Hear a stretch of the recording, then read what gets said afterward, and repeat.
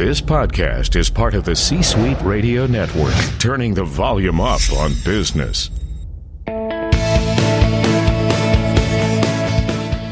Welcome to the Business Power Hour, hosted by Deb Creer.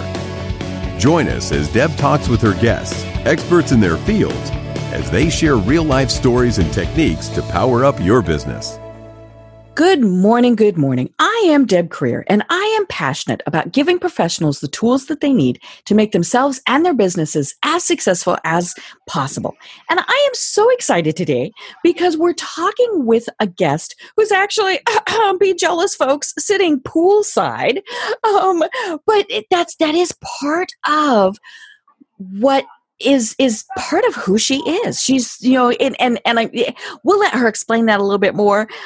But for those of us who are entrepreneurs, who are small business owners, wouldn't that be cool, really? To just be able to live the life, to do what we want, and be so successful as it and at it. And of course, we all define success differently.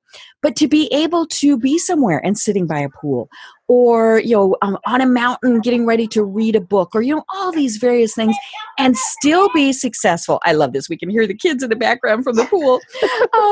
But please join me in welcoming Lia Dunlap to our program today. Welcome, Lia.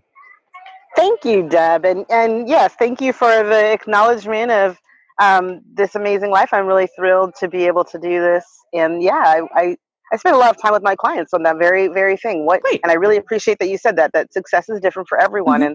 And that's my goal, is to find out what each of my clients' unique vision of success is and help them find it. Great. And for some people, they would go, what? Sit by a pool? No. And actually, I'm not a pool person either, but we all want to be successful enough so that we can then have time to do the things that we love. And I think that is probably one of the biggest problems that small business owners and entrepreneurs face is, I joke about this. We work 28 hours a day, and we work ourselves into the ground. We forget, that we had a passion for whatever it was that we were doing. And we just work and work and work. And then, sometimes it works out, sometimes it doesn't. But, we lose that passion along the way. So let me tell people a little bit about you before we really jump into this, because this will explain to everyone why we're going to be speaking with you. So intuitive life coach, master creator, speaker, and best-selling author, Lia Dunlap has over 20 years of experience helping people find their purpose, create lasting change, and make money. Once homeless, broke, and divorced, she struggled to find her place and share the Oracle's messages with the world. She downplayed her gift and continued working full-time corporate jobs to make ends meet. One fateful day, Lia received a divine download telling the specific steps needed to attract money, opportunities, and clients with ease. Today, she's helped thousands of clients across the globe and has helped many consistently make over $5,000 a month. So again, Lia, welcome. Thank you so much. I'm so happy to be here, Deb. Great. And as I was researching you and reading all about this, one of the things that I was, that really struck me was that you still have that little part in there called make money. And, many times we're told, when you're in touch with your purpose, and I'm putting that in my air quotes, and we're going to come back to that in a minute, all these various things, you'll just feel like, things will happen. And I'm saying that facetiously, obviously, and with my funny voice, but we still have to make money. We still have bills to pay, and all these various things. But as I mentioned in the start of the program, sometimes what gets lost is why we wanted to do it. So let's take a little bit of a step back. I mentioned in the bio that you were homeless, broke, and divorced. And, you have turned this around, obviously, to a business where you are in Costa Rica, of all places, poolside, as we mentioned, hence the birds in the background, and doing what you truly love. So walk us through a little bit about your past and how you determined that this really was what you needed to be doing with your life. Absolutely. Thank you for asking. The the moment that I speak of when I had turned things around for Mm-hmm. myself, truly came at that point where I was trying to live in both worlds. Like you said, I didn't believe that it was possible to do what I loved and make money. Mm-hmm. So I lived in that corporate world, and I kind of straddled that fence, hiding the gifts that I was given Mm-hmm. from those people I was working with while I was simultaneously trying to grow that business. And the great thing was I had the opportunity to help a lot of clients along the way, find success, get married, have children, make, tens of thousands of dollars a month, and grow their businesses and live their lives on purpose. Mm-hmm. And at one particular fateful day, as I said, I had what I call a 2x4 moment, Mm-hmm. where I Right. was Something driving. whacked you upside the head, right? Exactly right. Yeah. Mm-hmm. Where I was traveling to my boss and my corporate job in traffic, and I live in Portland, Oregon. So we are close to Vancouver, and my office was in Vancouver. So there's rush hour traffic. Anybody who Mm-hmm. lives in any large city knows what rush hour traffic's like. Well, I decided that it was so important to keep a hold of this golden handcuff security of this job, Mm-hmm. that even though I thought I was having a heart attack, I got into rush hour traffic to go check in and let them know so I could go to the hospital. Right. Right. And in that moment, after, going to the hospital and figuring out what was really going You on, and really I was thought, what home. the am I Yeah, doing? Mm-hmm. exactly, right? Like, even the boss, when I showed up at his door all pale-faced and like, what's wrong with you? And I said, I think I'm having a heart attack. And he said, why are you here? Uh-huh. And then that resonated for me after I was recovering from what was going on, which thankfully wasn't a heart attack. And he texted me, like, when you come back, I need you XYZ in this text or this email. And I remember Not looking how at the are you phone, doing, right? right? Yeah. Uh-huh. And I looked at the phone and I said, I'm not going back. And I threw the phone across the room after I texted, I'm sorry, I'm not coming back. Right. And I was like, wow, okay, well, so what are we doing then? Yeah. And so I finally decided, like, that was my time when I said, if this is what it takes to be a wake up call to you, that you really Mm-hmm. have the opportunity to live this life that you're allowing other people to live with the work that you're doing, Mm-hmm. why not you? And I think a lot of times clients will do that, especially the people that I work with, holistic practitioners and healers and intuitive, purpose-driven leaders. They're always looking to support and help their clients live their best, fullest lives. But oftentimes we, as you said, we leave ourselves out of that mix, Mm-hmm. right? And so it was my moment of stepping up and saying, why not me? Right. Like, I'm helping all these people, why not me? And so what I did was I said, well, the one thing I let my clients know is those are the moments when you have to take a leap of faith. Mm-hmm. And that leap of faith has to be 75% terrifying and 25% exciting, to think that once you do it, it's going to be the thing you really need to do. Right.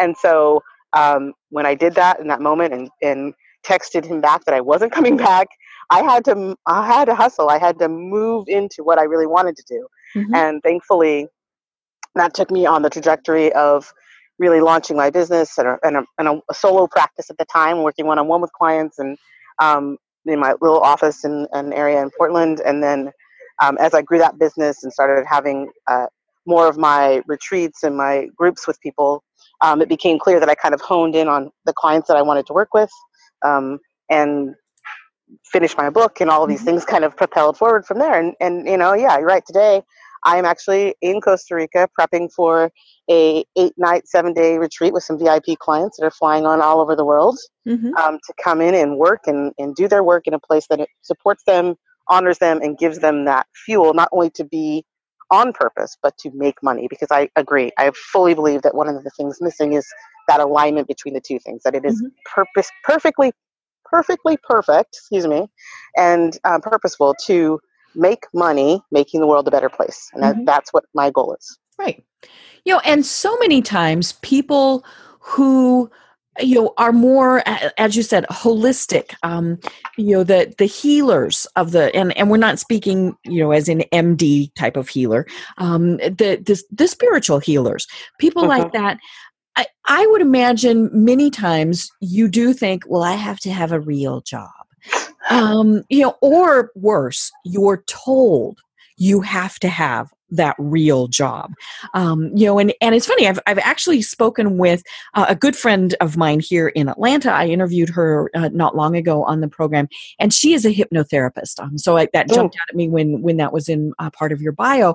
Yes. And I've talked with several people, and I tell people, it's not on the program. It's not just how to do a website, how to do direct mail, how to do social media. But if you obviously have to do those. If you're, going to be in business, you have to figure out how to do some of those things.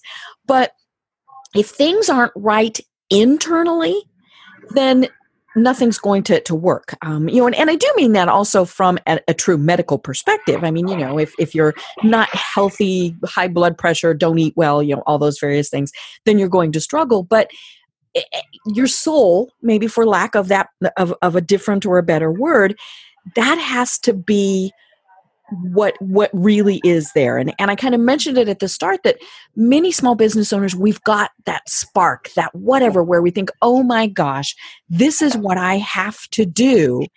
And then that soul crushing comes about where we have to do invoices. We have to go get clients. We have to, do all of these things that really weren't what we wanted to do. And so I love that you work with people to get them back to why is it that they want to do this? Exactly. And I think that piece right there, what you just spoke of is, when we are doing what we want to be doing, in other words, what we're doing, what we're meant, what our calling is, if you will, that, and that becomes its own reward. And we know that the more of those calls we have, the more people we can help. Right. And, for me, I work a lot on mindset with my clients. So that's one of the things, with my hypnotherapy background, as you mentioned, I have tools in my toolbox to help people adjust some of those patterns and beliefs that keep them stuck. What I like to call money blocks, because we can all fall into some of those patterns. And so when we discover them, then we just take care of them. It's like, let's just take care of them so that you can move forward. But that is something I hear commonly with clients is like, I didn't get in this to do that. And it's like, but if you wanted this to be a business that succeeds and that allows you to serve more people, this is part of being an entrepreneur versus doing something a lot of people will say like as a side gig.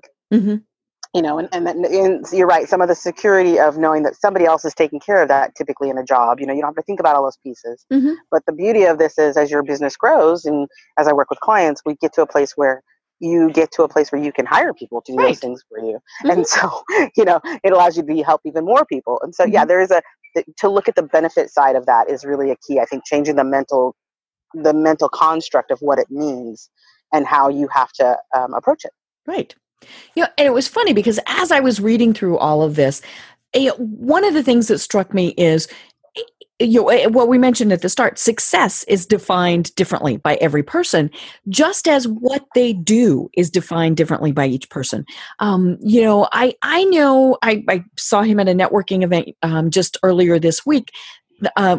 Wonderful person here in Atlanta who does online advertising. Absolutely, totally loves it. I mean, that is his passion, and helping people, through that, it really is something he wants to do. And sometimes we look at things like that, or somebody, maybe it's a service provider. They're just cleaning carpets, or they're painting, or whatever. But if that is what they want to do and they get great pleasure out of it, then that's what they should be doing. Absolutely. I 110% agree with that statement. I think that's, one of those challenges. One of the clients I'm working with right now, she has this phenomenal program that we've created and we're building together. And that's one of the things that she wants to help young people understand and recognize. It's like, just because those around you say the way to be successful is to become a doctor or a lawyer or this or that, that really, to be truly successful in your own right, you need to find what makes you at peace the most and gives you the most joy. Right. And sometimes that is different, and so she's working with college students to figure out, like, don't just take the path that everyone's putting in front of you. Choose it. Even if that is it, that's great, but choose it so that it's for you and of you, and that will help you to be happier overall. Right. And also entirely more successful. I mean, I've worked with actually, even one of my clients was a woman that was a house cleaner. And so she actually grew her business when we worked together and started having other cleaners underneath her, because she really, what her joy was, which she found out, was when people walked into their homes and they were just so relaxed and at peace, Right. Mm-hmm. and that she could bring that with the work that she did. Mm-hmm. So, here's a housekeeper doing something that is, to me, making the world a better place, because those people who come into their homes at night and feel like they can relax and they can be comfortable and they can bring people in or whatever it is, that she's giving them that peace, and that makes her happy. Right. I love that. So your tagline is the Oracle on Purpose. What do you mean by that? Well, that's a great question. So I've been gifted. My particular gift is that when I was 14 years old, I found that I could actually receive divine downloads. I could see people's futures and their past and their present, and I could see like direct paths for them to take for success for themselves. And so I recognize that the one thing that I get from that interaction with the Oracle is that this is not to be used lightly. Right. And in fact, that her directions are always very much about them fulfilling their soul's purpose. So hence the Oracle on Purpose, because that's what she's trying to do, is bring people through me with messaging that she provides during our sessions to their next level, whatever that is. And that's what I really appreciate, is that it's where all the work that I do is really tied into them finding their ultimate best. And so the guidance that we get is very particular to that effect. And that's where, the tagline became evident when I was just having a conversation with somebody about the work that I was doing. And actually, it was one of those light bulb moments when I'm like, I've got this gift on purpose. And then I was like, oh my gosh, the Oracle is making sure that I provide this gift on purpose. And there we were. Yeah. Right. And other people would see things in a different perspective. They might think, well, I have the knowledge to be able to do this, all these various things, but it all ties in. I mean, it's all in using what you have to help others.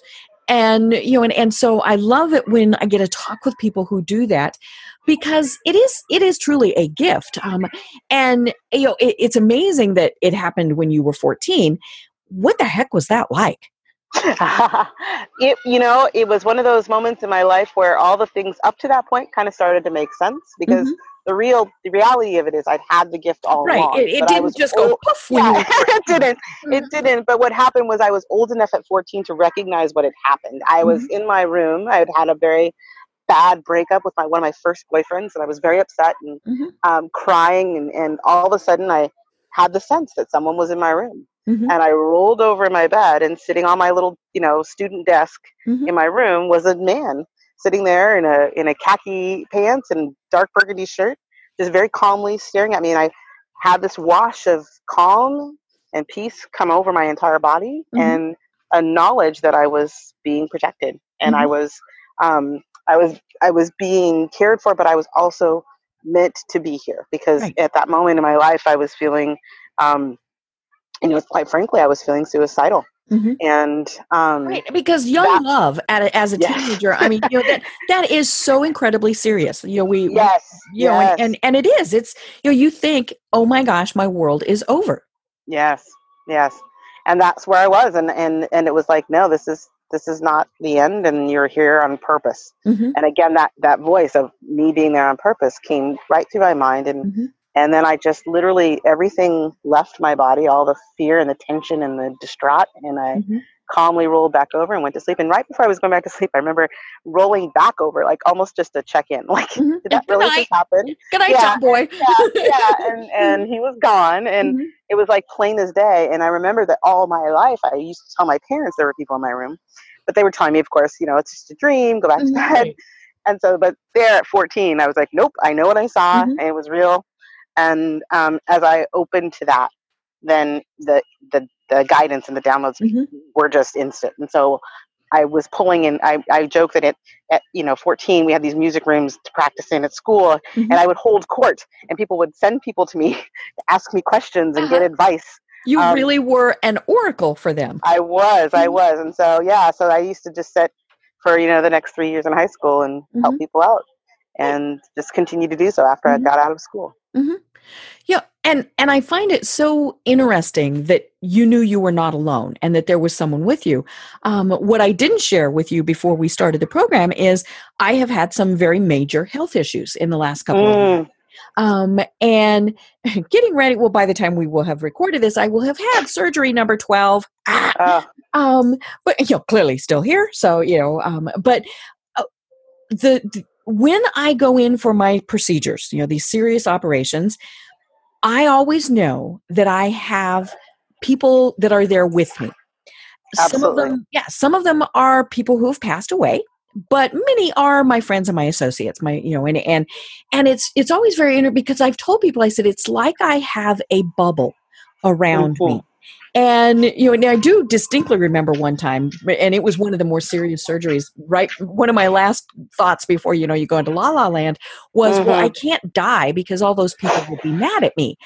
But, the fact that I knew I was never alone really truly makes a difference when I go in. And it's so interesting because I've had the nurses, the staff comment on, you seem very calm or all these various things. And you're still nervous. I mean, you're having a surgical procedure, but just the fact that I was not alone really made the difference. And I know that when I tell some people that, I get eye rolls and I get, and part of me feels sorry that maybe they'll never have that. But and is it all in my head? Maybe not. But it makes me feel better. Absolutely. And that's true. Like there was a nickname when I was younger. They used to call me, my brothers, my family, honestly, to be fair, called me Crazy Lia because I had all these insights. And it took a long time for me to kind of get into the comfort of that being like, okay, if that's what that takes, right? Yeah. If that's what you need to do, that's fine. Cause I know what I know. And I also, thankfully now after all these years have seen how much that knowledge has helped people to validate, of course, but also to comfort. Right. I've had clients come to me when loved ones have passed and been able to share knowledge from their loved ones who've passed that give them comfort and give them peace. And I'm very honored to do that. That work, and of all the work that I do, is the most sacred and honored place for me. It's not my it's not my what do I want to say? It's not my focus per se, but I open to that if it makes sense. And oftentimes, like you said, I'll have clients. I have one client who has 32 guides that show up. Which I always say when she comes to my office, I say, "Wow, it's crowded in here room. today." Yeah, I'm like, it's crowded in here today. But it's not always that way. And I agree with you that people can often misinterpret that, and everyone has their sense of intuition. It's kind of fun to have conversations with people and get them to understand that even your own internal intuition is tapped into something bigger than you.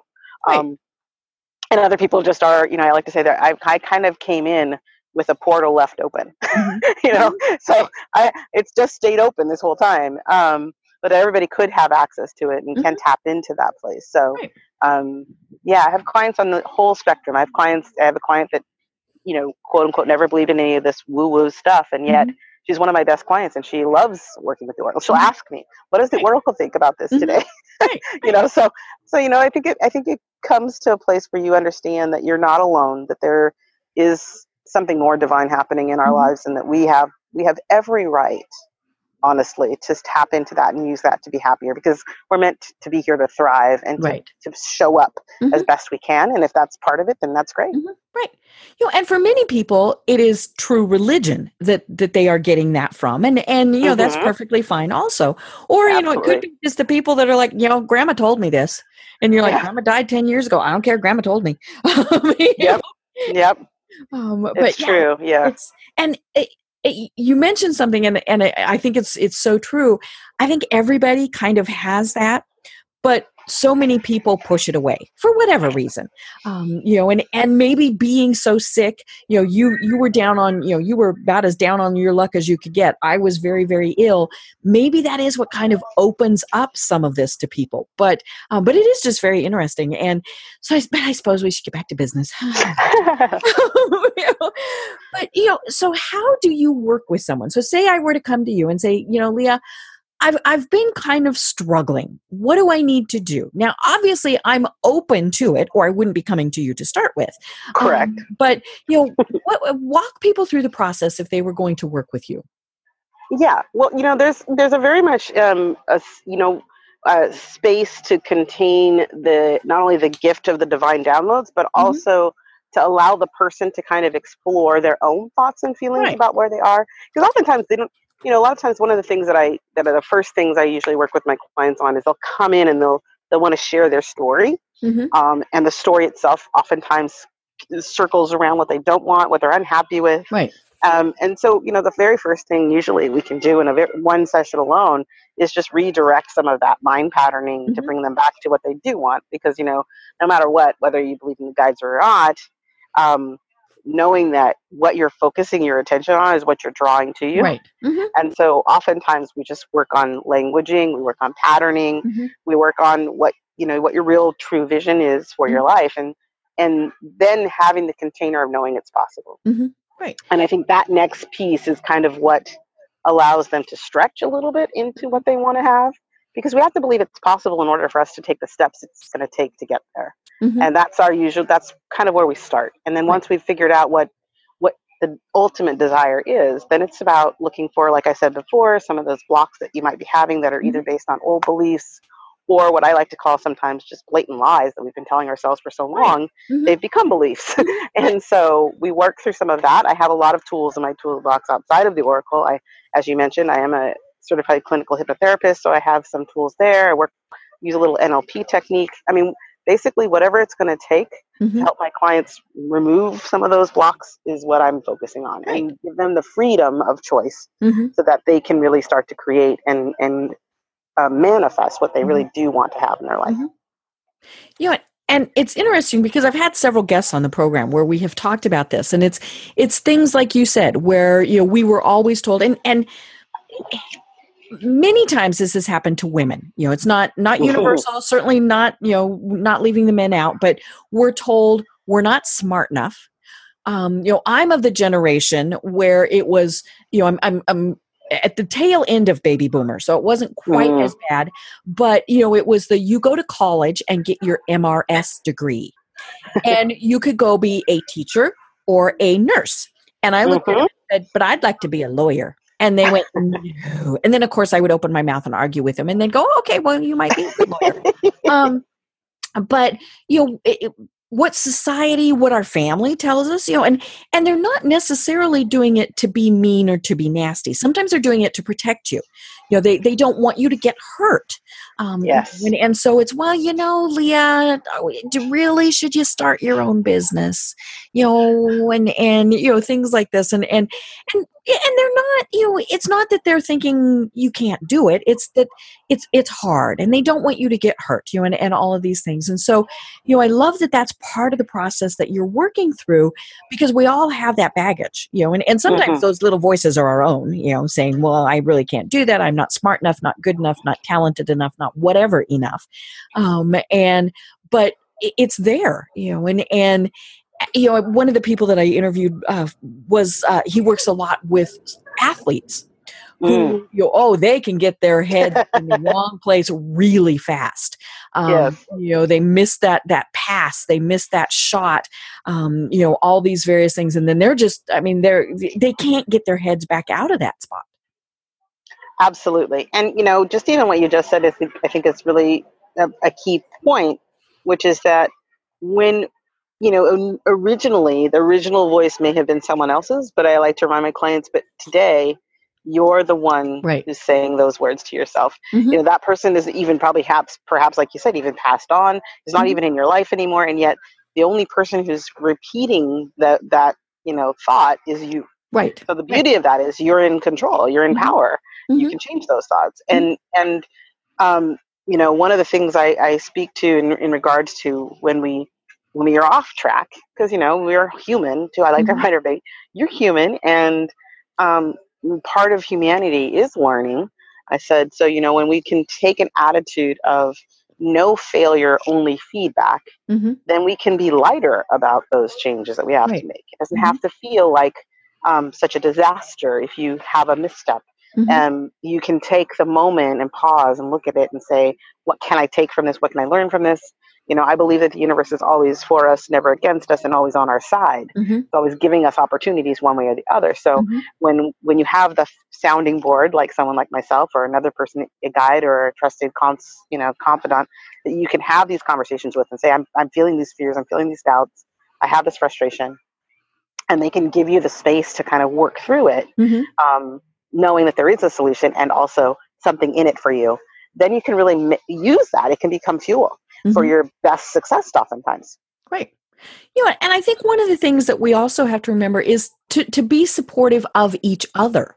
And it's funny, just yesterday I was leaving my chiropractor's office, and this woman was going in, and she had the cutest little girl in the world. I mean, this little girl was 3 or 4 years old. She was just as cute as can be. And so I, of course, said, "Oh my gosh, aren't you cute?" But then and this is something that I have deliberately started doing every single time I say something like this. I say, "Oh my gosh, you're so cute." And then I say, "But I bet you're really smart too." And the mom looked at me and went, "Thank you so much."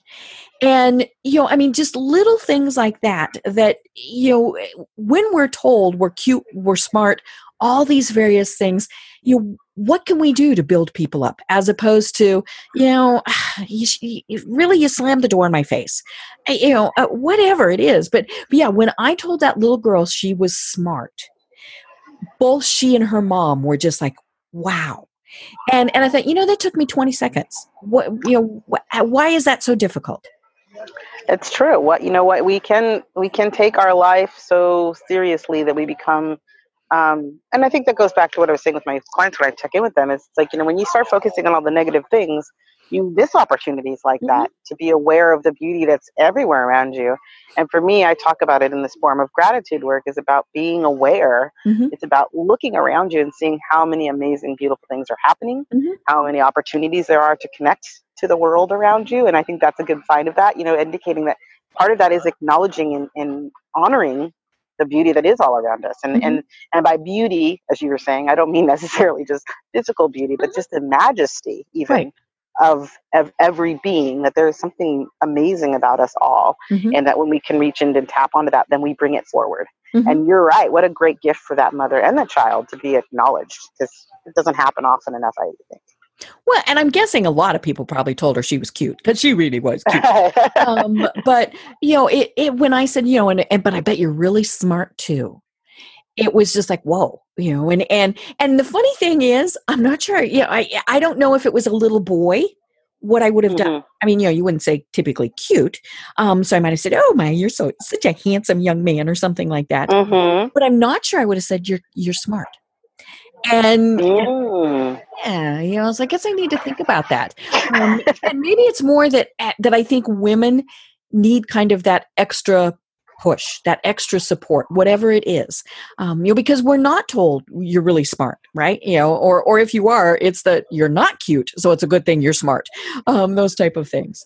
Yeah, definitely. I think again, that just goes back to aligning to all the pieces of ourselves and honoring them. And yes, I work with a lot of women. It's probably the majority of the clients that I work with are women. And a lot of those blocks come up from that patterning of stepping outside of conventional, even less conventional these days than probably back, like you were saying, in the past. But still, there's still conventions, and they're passed on. They're passed on from generation to generation. It's still about stepping into that power and saying, what do I want this to look like for me? Not because or against, but because I know inside of myself it's what I would be best at. And like you said, maybe you would have been best as a lawyer. That, like, to know that inside of yourself and have somebody hold the space for you to go, okay, if that's what you want, or if you want to be a housewife, that's great too. If that's what you really want, and just to know that you get to choose. Right. One of the things that drives me nuts is if somebody says, "I'm just a housewife." I mean, and it's one of those things where, or a lesser something. I'm just a nurse. I see a lot of medical people in my, and I'm like, no, just. Yeah. So true. So true. That's what I often joke that sometimes in my office I become the language police, and I'll just say, I'm gonna stop you right there, and we're gonna back up. We're gonna try that again without like you said, all of these disclaimers Right. I was that just we tend thinking to give ourselves. disclaimers, yeah. Yeah, Or excuses. I right. can't do that because, and all these various things. I was at a thing the other day where somebody was saying he was the first person in his family to graduate from college. And that was phenomenal. But can you imagine all of the negatives that had been lined up behind him? Whether it was, we have always been, maybe they own, maybe they were mechanics, and it was a family business, whatever it is, all those various things. But he stepped outside that, and of course they're extremely proud of him. That was one of the things that he said, was, but he got out of that, and Hmm. again, it's not that was a negative. I mean, if that was what was making everybody else in his family thrive, then that was great for them. But he recognized that in order for him to thrive, he needed to get out. Exactly. Yeah, and you can also just turn that coin right back on its head too, and say, what if everybody was lawyers and Mm-hmm. he wanted to be a mechanic? Right. You know, Mm-hmm. and how long could we go suffering down a road before we recognize that you could be the world's best mechanic Right. and the world's worst lawyer? Mm-hmm. Right. So you have to decide for yourself, like what are those voices and what are you going to follow, and Mm-hmm. how do you stand in your own sense. And what I Mm-hmm. call, for my clients, the term I've used is unique life purpose. Like there's Mm-hmm. something inside of you that's just yours, Mm-hmm. and it's meant to be brought through you. Right. And I like to say life doesn't happen to you, it happens through you. So the Mm-hmm. more you open up to that, the clearer your path becomes. Mm-hmm. Right. And for some people, it is in volunteering and doing other things. They might have their 9-to-5 job, and that's great. But what what really makes their soul sing, or whatever we want to, is maybe their volunteer world. Whatever it is, it comes back to what we were saying. Success is different for every single person. Absolutely. Absolutely. And it is about balance. It's fine, and then when that word gets overused sometimes now, and I Right. always say it's like, Work-life balance. yeah, it's like, no, I think it's internalized balance. It's not Mm-hmm. about so much of this and so much of that. It's Mm-hmm. moment by moment, knowing that you're doing exactly what you're meant to be doing Mm-hmm. in the moment, Right. and to your fullest. And Mm-hmm. and that can look, like we said, that can look different for everybody. And I have clients like across the board are doing amazing and different things in all different ways. Mm-hmm. And that makes me happy to see them shining in their fullest potential for themselves, not Right. for anybody else. And also in recognizing that things could change. What is working for me today might not work for me next year. And so to realize, oh, okay, and it's funny because I think people sometimes get forced into doing things like that. And I'm using that word kind of tongue in cheek, where, maybe it was they were just the housewife. Well, then their kids went to school and they had all this Hmm. time, and then they became empty nesters. Maybe maybe they were widowed or were divorced, all these various things, retired, and so your life makes these changes. And then the problem is, what the heck do you do? And that's, I think, where so many people get stuck, is the what's next type of conversation. True, true. I call it in my work, I call those corporate expats. Mm-hmm. There's Right. that moment where, oh wait, I'm, for whatever reason, and especially when I opened my office at the, and I started having clients that were right after 9/11, that Mm-hmm. everything, this shifted, and everybody kind of went through a period where they were all looking and reinventing themselves. Mm-hmm. And so many people didn't, like you said, didn't choose that. It just Mm-hmm. was brought upon them. Right.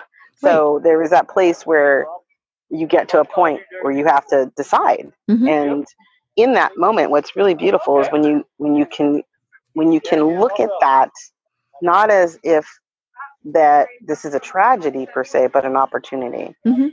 And even if that means that you go back to doing similar work, Mm-hmm. you go back with a renewed sense of purpose about it, Right. and you understand that you've chosen it, and now even if you've chosen it again, it's even better the Mm-hmm. second time, because you've made that choice consciously, as you were saying, instead of just kind of being in a place that you've been there all the time, and then something changes and you're like, oh, now what?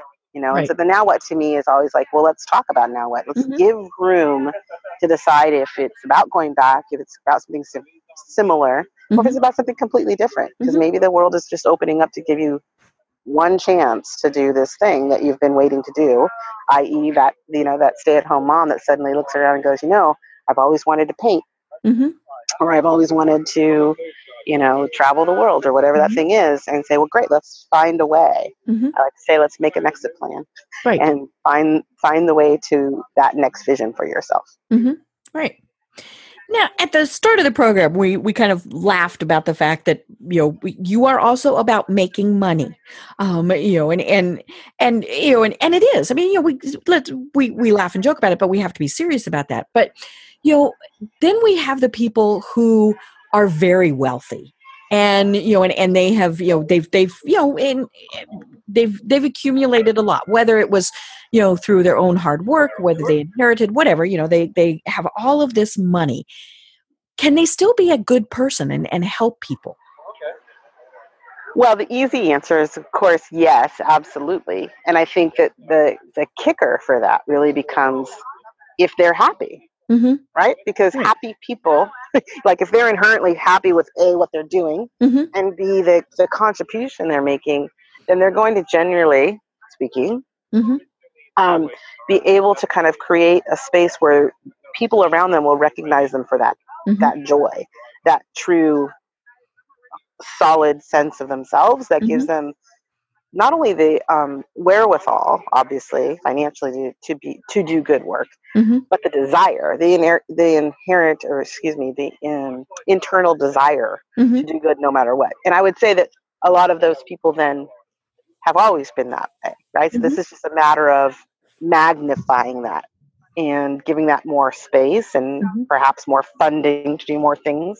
But ultimately, I think the beauty of that is that there can be a misconception Mm-hmm. that the more people make, and especially with money, because that's one of those hot buttons, that somehow that takes away from, in relationship to like people that are of healing nature and things like Mm-hmm. that somehow takes away from their holiness, Right. which I like to say, right? It Mm-hmm. somehow it degrades it. And yet, if their true mission and their true work is still a part of who they are on a day-to-day basis, then to me, it only magnifies it. It only allows it to go out and reach more people.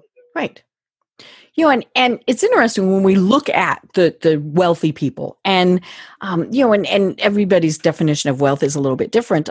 We've been watching the miniseries Trust, which is about the Getty family, and I mean, wealthy. I mean, that's they Guinness.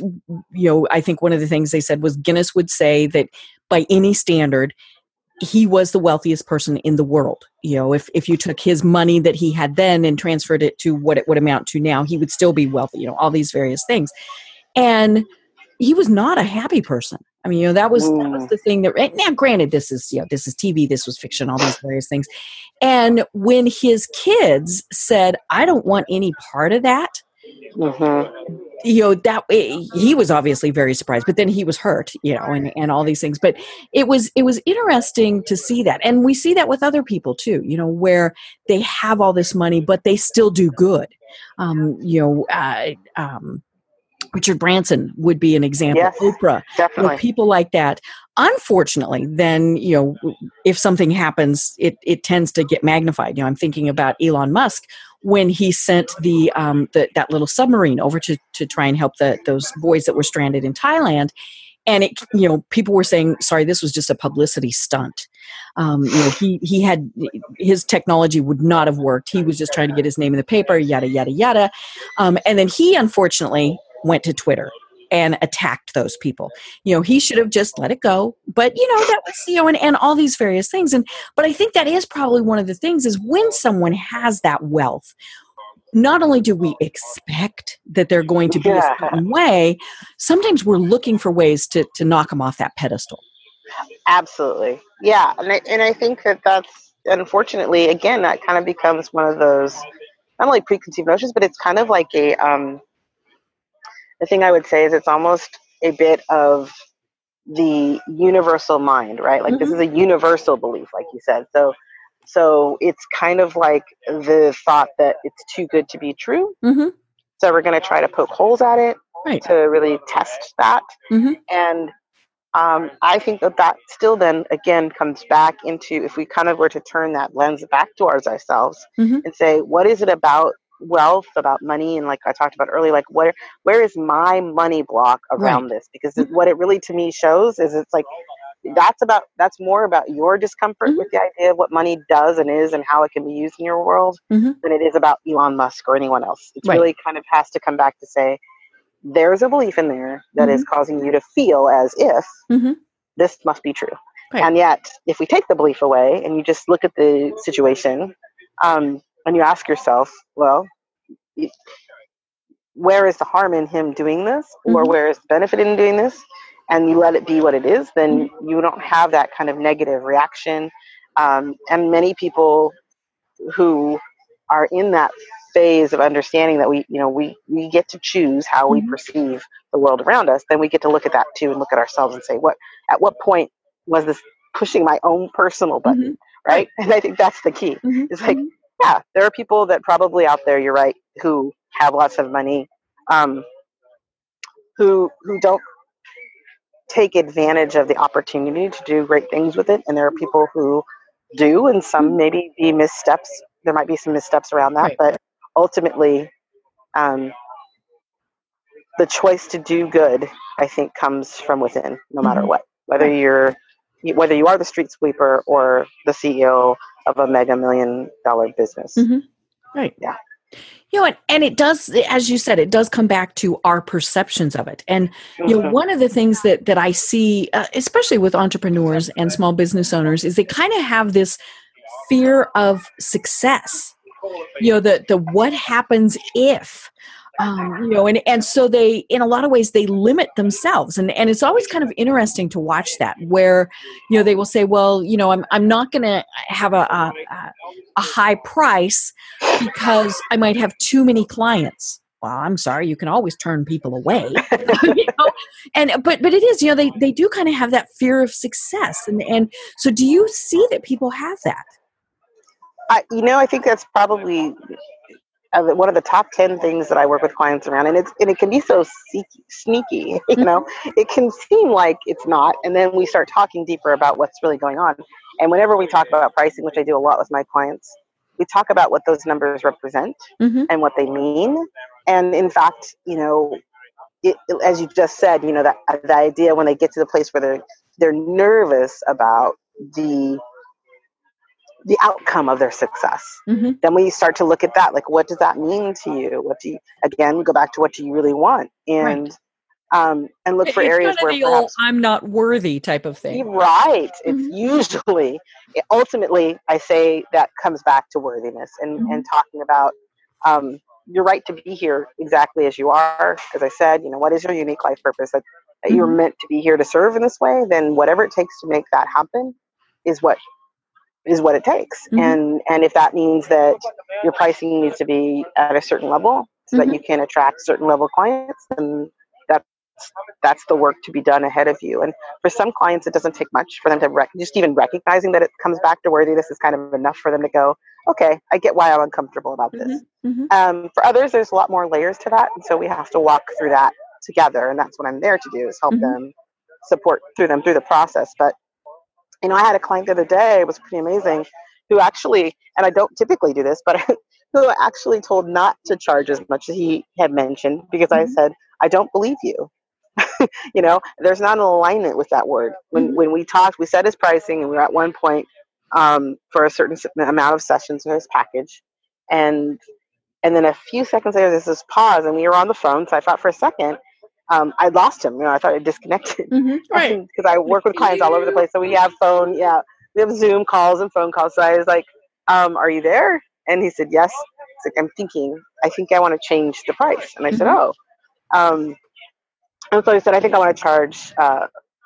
So we were originally talking about, I think it was $1,497 for this small package of sessions with him. Mhm. And so his next price was $59.97. I said, Hmm. well, wait a second. Wow. I said, I'm Okay. right. So I said, okay, well, I'm curious. tell Yeah. me, tell me more about where that number comes from. Mhm. And what we came to find out after we did a little discussion back and forth, we did some work together, was ultimately it was the fear of success, and it was also the Mhm. fear of having uncomfortable conversation about pricing, period. Mm-hmm. Right? So it's that worthiness thing, kind of like, again, it's sneaky, right? It comes up from the behind him, which was if he asked for the $59.97, he only had to do that a few times versus asking 5 times as many times, right, for the $14.97. Right. So it's like, I only have to have 3 conversations instead of 10 conversations. And I was like, yes, but it's the same conversation, right? So we're all just going back to, you need to be aligned. You need to know that the pricing you're setting is that it's worth it, and that you feel inside of yourself that it's worth it. And so we ultimately came back down to the first price. And I got to say, probably, I can't even imagine anybody else lately that I've ever said, no, I don't want you to charge that much money. Right. And only because it's like, we could get there, we could, you could grow to that place. But right now, if you were to ask for that, you won't get it. Not because it's not worth it, but because you don't believe it's worth it. And so you're fighting against yourself. And then that becomes the self-sabotage that leaves you feeling like you're not a success when that's not true at all. So when you're working with people, is there kind of a number one mistake that they make regarding pricing their products and services? Yes. And that's the next piece here. And that kind of ties into that story is, especially like I mentioned before, I work with a lot of corporate expats, people that have had other typical jobs, and then they become entrepreneurs. And the number one pricing kind of across the board that I see is they go into an hourly pricing rate. And they think about, oh, well, I made X amount of dollars per hour previously, and I want to make X amount of dollars per hour now. And because that's what we're told. Figure out right? Per hour. Yeah, exactly. But that's where they start. And I say, but the difference now is you're not an employee anymore. You're a business owner. And with business ownership, if you're going to be a serious business, then you're going to have business expenses that come with that. Could be the office, could be the technology, could be the websites, could be the, all these things. And that's part of what it costs to run your business. And it's part of what it costs to provide your service. So whether you're the person who's the service or you actually do provide a service, all of these factors need to be brought into the picture before you actually create a successful pricing package. And so that's part of that thing that I constantly have to have conversations about it. It's like, we have to stop thinking as if we're employees. And then I say, that's just kind of nice, because as you mentioned, I say to them after we figure all of that out, the next question is, how much do you want to pay your top earning employee? And there's always like this little, what? And I'm like, you are your top earning employee. Yeah, right? So it's like, now that we've figured out what it costs to run your business, then we can talk about what you want to pay your top earning employee. And then we start from the annual and we work our way back. So it's just a different setup, but so often clients who haven't come to someone like me just take that dollar figure and they end up suffering. And that's why a lot of businesses, in my opinion, in that, initial year to 2 years are still struggling. Right. And, I've heard them say like, well, I've heard it can take 5 years to make money. I'm like, you can make money tomorrow if you set yourself up right. Right. So. Well, and, they look at their competitors and they say, well, they've been in business 20 years and they charge $200. I've been in business a year. There's no way I can charge that. That's one of the things that I see so many people make the mistakes with is they undervalue themselves. And I'll be honest, I typically see women undervaluing themselves. Oh, yeah. And, that's a whole different conversation. But, and part of it, we want to please, all these things. But we want people to like us, Deb. We want people to like us. Yes. And so, but we think, well, back to that word, we're not worthy. And so I love that, to be able to step back and say, okay, what is it that I really need to do? And you have your competitors in mind, you have to, but sure. They're just a small little piece.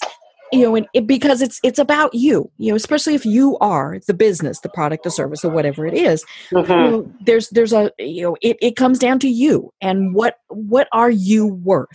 And almost always it's more than you think it is. I would say that's 100% true. And I think the other caveat there is that it's about the results you provide and what they're worth to your clients. Right. Because that's that next kind of magic piece. Oh, yes. And that's a little extra bonus, but that's the other piece after we do all of this is like, imagine that this client has now gotten the success because of your service or product. how much is that worth to them to have that result? Mm-hmm.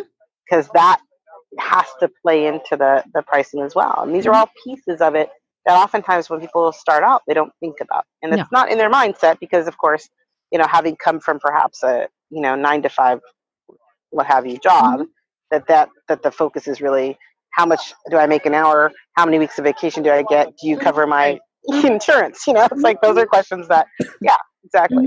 Great. Well, holy cow, Leah, we only have about 5 minutes left. As I mentioned at the start of the program, you are actually in Costa Rica. And so tell us why you're there, because it's very cool, the reason that you're there. Yes, so I am actually here to do my second this year, Master Creators Alchemy Retreat. It is a retreat that is focused for my VIP clients that I work with for a year. And what we do here is we practice a lot of planning, a lot of spaciousness for kind of creating intentions and plans for the next year ahead, or at least the next 6 months, and as well as learning how to live the lifestyle that they're trying to achieve. So it's an opportunity for them to kind of come embrace where they want to be, and have the room and spaciousness to step away from the day-to-day life. And as you said, some of them can be very busy entrepreneurs who are working, 14, 26 hours a day. So here, there's not work like that, but there's work of planning and vision work and getting back in touch with what I like to say is the source. So being in nature is a huge part of it, which is why we're here in Costa Rica. Right. We don't sit inside of conference rooms. We actually are probably going to meet at this particular location on the beach for our workshops. And then we actually have a lot of activities and room for exploring and connecting with nature, and taking the time to do some one-on-ones with me on really deciding what their plans for their visions for their future and their businesses and companies are.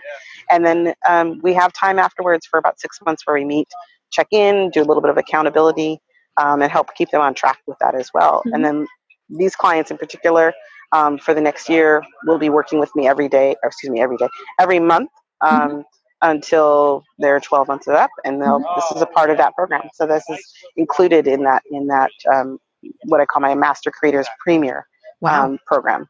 I love it. Well, now for those who might not have the pocketbooks to be able to do that, what other programs do you provide?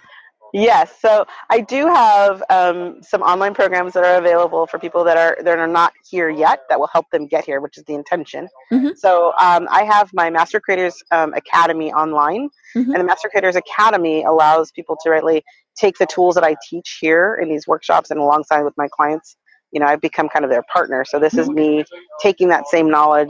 It's in video format, and it's a great opportunity because it is something you can jump in at any time wherever you are, and it's an unlimited lifetime access to that program. It's only $19.97, so you can purchase that and then use it, kind of at your own pace. And the goal, of course, is by the time of the 13 modules that are up, you should have up-leveled your business to a place where you can either do one work with me, or perhaps even be at the point where you can actually participate in the Premier program. Right. And for people who are going, but I don't have time for that, we need to take the time. We take the time to do other things that make us successful, whether it's that we get a degree or even we just read a book or whatever. If you don't take the time to do these things, then you're not going to be successful. Absolutely. It's key to realize that this is an investment in the future that you're wanting for yourself. And, we spend a lot of time, I think, planning vacations to get away from the jobs we don't like. But what if we spent that much time planning on creating a lifestyle that we do want? Right. I love it. Well, and I do have to wonder if, everybody is just wondering what the heck you're talking to yourself about for the last hour. But, it is about getting that lifestyle that we want, and whatever we envision that as. I mean, for some people, that's to be able to go and watch their kids play soccer and not have to worry about, the things going on in their business. Whatever it is about finding that and creating that. So how do they connect with you and find you online? Well, the best way to find me online is to go to my website, which is oracleonpurpose.com. Mm-hmm. And you can also find me on Facebook, which is another common one, which also always has all my events. Perfect. And that's Facebook/Coach Lia Dunlap, the Oracle on Purpose. I love it. I love it. Well, Lia, enjoy the rest of your day. I'm jealous because, you're poolside and it's like getting ready to rain here in Atlanta. But it really has been a delight speaking with you. Can't wait to talk with you again to hear more about the things that you do. I am Deb Creer. I've been having a fascinating time talking with Lia Dunlap, the Oracle on Purpose. And until next time, everyone have a great day. Thanks for listening to the Business Power Hour, hosted by Deb Creer. Join us next time for more real-life stories and techniques to power up your business. You've been listening to C-Suite Radio. For more top business podcasts, visit c-suiteradio.com. This podcast is a part of the C-Suite Radio Network. For more top business podcasts, visit c-suiteradio.com.